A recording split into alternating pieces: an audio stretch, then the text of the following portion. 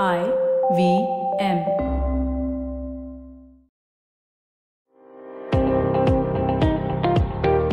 Welcome to All Things Policy, a daily podcast by the Takshashila Institution. We are a bunch of policy nerds based in Bengaluru, and we like bringing fresh perspectives to Indian affairs and Indian perspectives to global affairs. So grab a cup of coffee, sit back, and join us for today's chat. Hello and welcome to another episode of All Things Policy. I am Pranay Kotastane and I have with me Anupam Manur. Anupam, you have been on 2-3 budget panels over the last week and everyone's been talking about the union budget. So that it would be a waste of our time and our listeners' time to also talk about the same things. So let's talk about something different. I want to talk about why we shouldn't be paying so much attention to the budget that we currently do. Whoa, okay. That will be something truly new because we've kind of discussed this before that the union budget does get a lot of attention from everyone. I mean, the media, it's a big media spectacle is what it is. So, okay, let me know why shouldn't we care about the budget? So, first things first, budget is supposed to be an account statement. Okay. Yeah. So, budget just says that last year, this is what we promised. These are our revised numbers and this is what we promise in the next year. These are the allocations that we promise. Okay. It's that. But budget is actually a spectacle, as you said, to announce a lot of things. Okay. And those announcements need not be made in the budget. The economic policy is made throughout the year, not on 1st February of the year, right? So that's something we should keep in mind. You're absolutely right on that front. I get slightly ticked off by the expectations of policy announcements during the budget time. Any of those announcements, you can take this particular budget session, you could see all the things that they announced.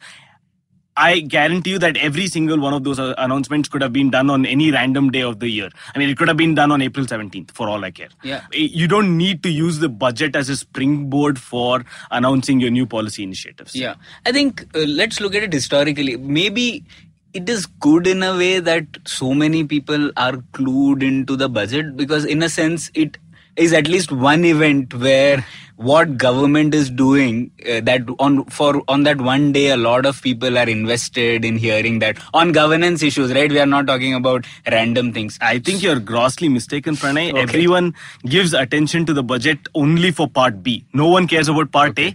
I mean, the media will cover it in some sense, but ordinary citizens are clued into the budget only for part B, which is on personal taxes. Okay. And for me, even that, you don't really need to do that because, well, that is where, comparative advantage will come in. Let your CA watch the budget and find out what are the new methods and then you just pay the CA. Yeah, anyways you have to pay. Yeah. Okay. Yeah. No, so that's a good point. I think the success of a budget would be when the budget doesn't get discussed with this close scrutiny, right?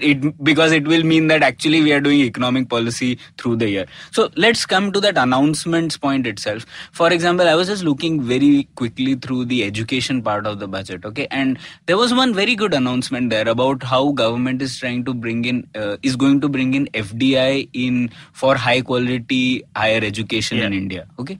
Now, that's a great step, right?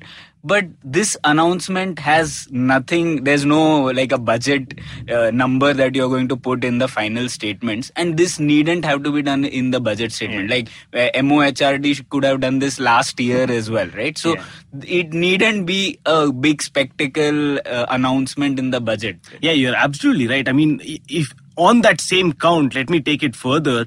They had policy initiatives with regard to, I think, foreigners coming to India and studying in the higher kind of ranked educational institutions and so on. None of this had to be discussed in a budget. In fact, those are, rules and regulations which you need to discuss, bring out in a gazette and then do all of the random, the actual stuff. But yeah, you didn't have to discuss that in the budget at all. Exactly, yeah. So that's one reason. Okay, what's the second reason? So second reason that we should discuss is, first of all, most of the things that you worry about are not spent on by the union government as such, or at least state governments have a significant role to play in that, right? So overall 60% of India's expenditure happens through state governments, right? Okay, so we are obsessed with this union budget on a day which only spends 40%, and in the states that we stay in, actually, like if you are in Maharashtra, Karnataka, the states which have higher per capita GSDP, the state spending far exceeds that of the union government per resident. So for example, Karnataka, I can tell you, union government spending per resident would be around 14,000 per year, whereas the state government spending would be around 24,000 per year. Right, that's quite a huge and difference. for Maharashtra it will be even higher. So anyway, so the idea is that we should be focused on the state budgets. The second reason why I say so is because constitutionally the social infrastructure rests with the state government. At least they have a priority role to play there. So for example, health, education is now moved to concurrent, but still states have a big role to play. So the things that matter to you most are actually spent on by the state government or your city governments.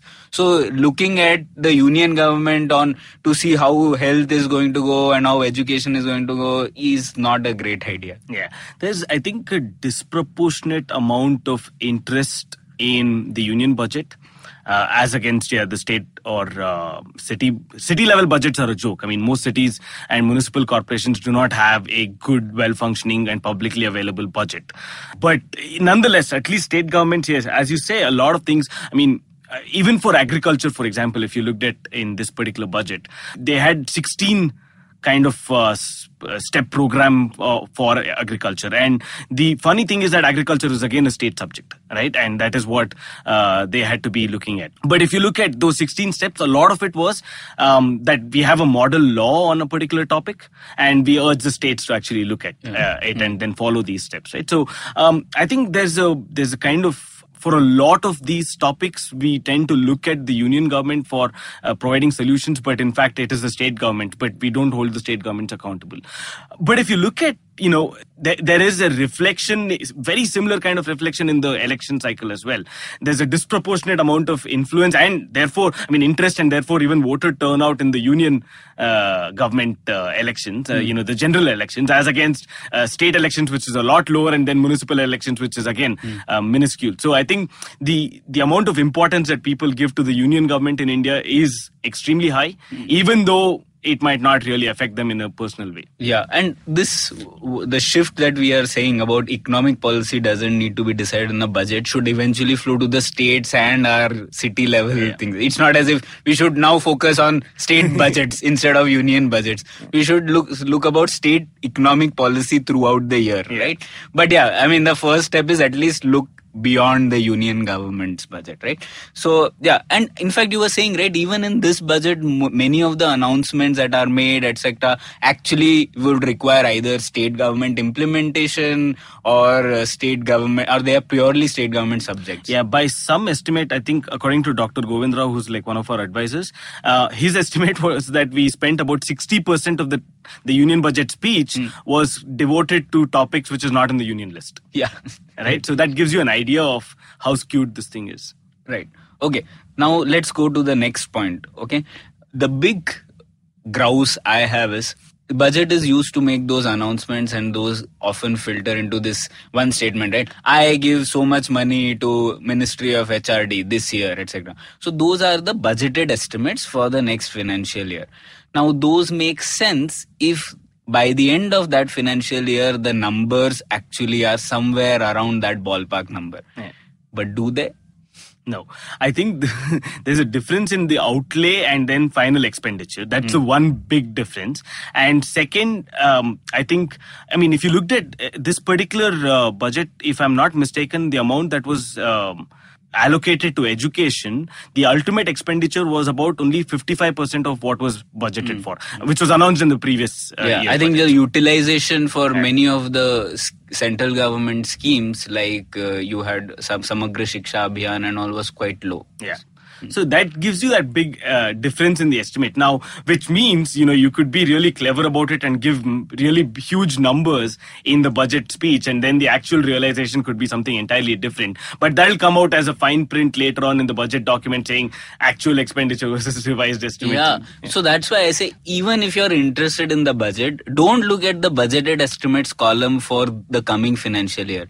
Look at the revised estimate for the last financial year and the actuals for the last to last, and compare what the difference is. And the difference is significant. We've done that exercise because there's no one to prevent the government from not doing this, right? Like, they can make great announcement, I have budgeted 40,000 crores, and then eventually just give 30,000 crores. And yes, you are not going to check that anyways, because next year you're worried about the next year's budget, right? Next year's budgetary estimate. So that's where we have to shift our focus to. Yeah.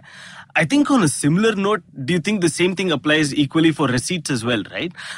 Because everything, even the expenditures, are based on how much you collect money. I mean, as so that your fiscal deficit doesn't go out of the way. And so you project a certain amount of receipts for the coming year, and that receipts are projected based on an estimate of your nominal GDP growth, and that nominal GDP growth projection could be completely off the mark.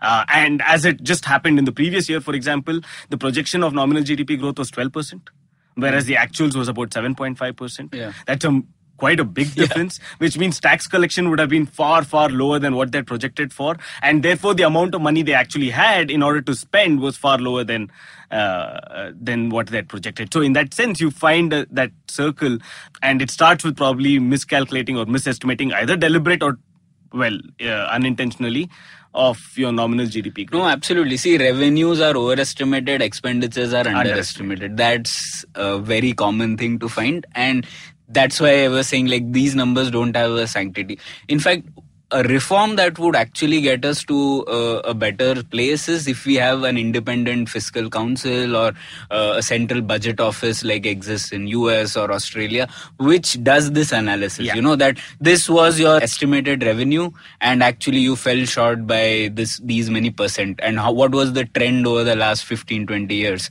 I mean, measurement is the first step towards reform, right? We are not even measuring that currently. Similarly, on the expenditure side, this is what you promised over the last 15-20 years, and this is what your delivery has been. If we have those things in place, there is attention to that, then the weightage we should give for budget numbers will increase. But currently there is no check on this. So you can use the budget, the pulpit, to announce new schemes, and you allot some marginal amount of it. For example, just take Ayushman Bharat, right? Last year and all, it was big fanfare. There was a lot of talk about it. But the actual allocation from the announcement to the actual budget sheets that you see was just around 4,000 crores or something. Yeah. In fact, again, Pranay, I was subject to that torture of listening to the 2.5-hour speech by our finance minister this time. And I found that there was a lot of policy announcements without even a nominal announcement of the allocation. Forget about, the allocation itself not coming too later on, but there was a lot of policy announcements without even an allocation and a number put next to it. So that is even more arbitrary in nature and unaccountable in nature. So you can just announce policy schemes. You don't even have to mention how much money you're allocating towards that scheme. And you can pretty much get away with it because by next year, everyone's all forgotten about it. Yeah. One last point, okay? So this idea is about fiscal deficit. So that's a number which we talk about a lot in leading up to the budget and even after the budget. But what sanctity does that fiscal deficit number even have? And given that, again, there is no fiscal council to police this. So we've discussed about how various types of creative accounting exercises are done. And you've talked about off-budget financing, how the government's PSUs are actually used to bail out some of the things. And, so NABARD's money being used to bail out some other agricultural schemes. And then we say that, our fiscal deficit has been contained, right? So the fiscal deficit numbers are getting into the territory of, Chinese numbers. Unfortunately, I think that's the comparison that's being made because the sanctity of the fiscal deficit number is completely off the chart. The estimate is that, they've said it's 3.8% of GDP, but most analysts would easily add about 1.5% at the least to account for all these off-budget financing methods. As you said, one PSU buying something else of another PSU, calling it divestment, adding it to the revenue. You can't have one government-controlled body purchasing another government-controlled body and then calling it as divestment. It's not the case at all. So, and there's lots of things. FCI, for example, doesn't pay on time, just waits until the budget session is over. You don't do GST refunds, all of these things. It's all really shaky territory. Yeah. But because of all of these things, your budget numbers and the fiscal deficit number that's put out seems like almost palatable, whereas the actual numbers are really something else. And then you have to rely on independent scholars' estimates of what the actual number might be. And that actually adds even more kind of confusion and a lack of trust among investors, because fiscal deficit is taken as a serious indicator for the health of the economy on various counts. I mean, if you're going to lend, for example, to the government of India, then you need to know what the fiscal deficit numbers are. So in the long run, you might have a situation where investors lose confidence. You could have a downgrading in terms of credit rating for the Indian government, which means interest rates will spike and then borrowing costs will go up, and it can have very serious repercussions. But I don't think we're taking it that seriously enough. One more reason, Anupam, we should talk about is the way creative accounting is done. Was the simplest sleight of hand which is pulled is you don't pay the companies which they deserve in this financial year, right? So you just delay payments to, let's say, you have to pay FCI, Food Corporation of India, for the subsidies. You just say, I will pay you on after April 1st, right? And during that time, it actually borrows the money because to make this deficit. So you have actually led to a worse off outcome because their interest rates are going to go high. Absolutely. Right? So that is a sleight of hand which is pulled. Now that happens because our budgeting system overall is also just cash accounting, right? Yeah. So we are just talking about in this year how much money came in and how much money went out of the government. So if this budget is moved to an accrual accounting system, I think we should pay more attention to it. But currently, as a cash accounting, there are lots of things that can be done. Yeah, an accrual accounting system will actually solve a lot of these problems that we are talking about, because with a basic double entry bookkeeping system, the like your balance for our listeners, like the balance of payments, which is essentially a double entry bookkeeping system. The same way, if we move to our budgetary accounts as well onto a similar standard, you can solve a lot of these problems. Yeah, right. So thanks, Anupam. Glad that we discussed this, and I'm hopeful that our listeners will, in the next budget, spend their time doing something better, and the opportunity cost of watching the budget is high. So yes, don't expect great announcements during the budget. Economic policy is done throughout the year and not during the budget session. Yes. Thank you, Pranay. Thanks. If you liked our show, don't forget to check out other interesting podcasts on the IVM network. You can tune into them on the IVM Podcast app, ivmpodcast.com, or wherever you listen to your podcasts. You can also follow IVM on social media. The handle is @IVM Podcasts on Twitter, Facebook, and Instagram.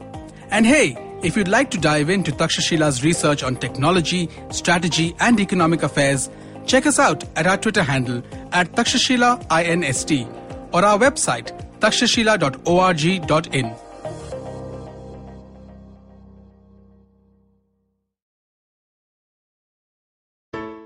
Hey, it's been another great week on the IVM Podcast Network. On All Things Policy, Ananya Desai and Rohan Pai discuss recurrent bans on fireworks during festive seasons in India and discuss possible solutions to tackle India's air pollution problem.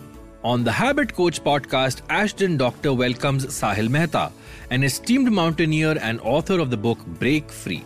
Sahil shares a transformative experience which became the catalyst for embracing discipline and fulfillment. The episode explores the profound impact of vulnerability on personal growth. Folks, if you like our shows, do spread the word. Tell your friends and don't forget to rate and review them wherever you're listening to them.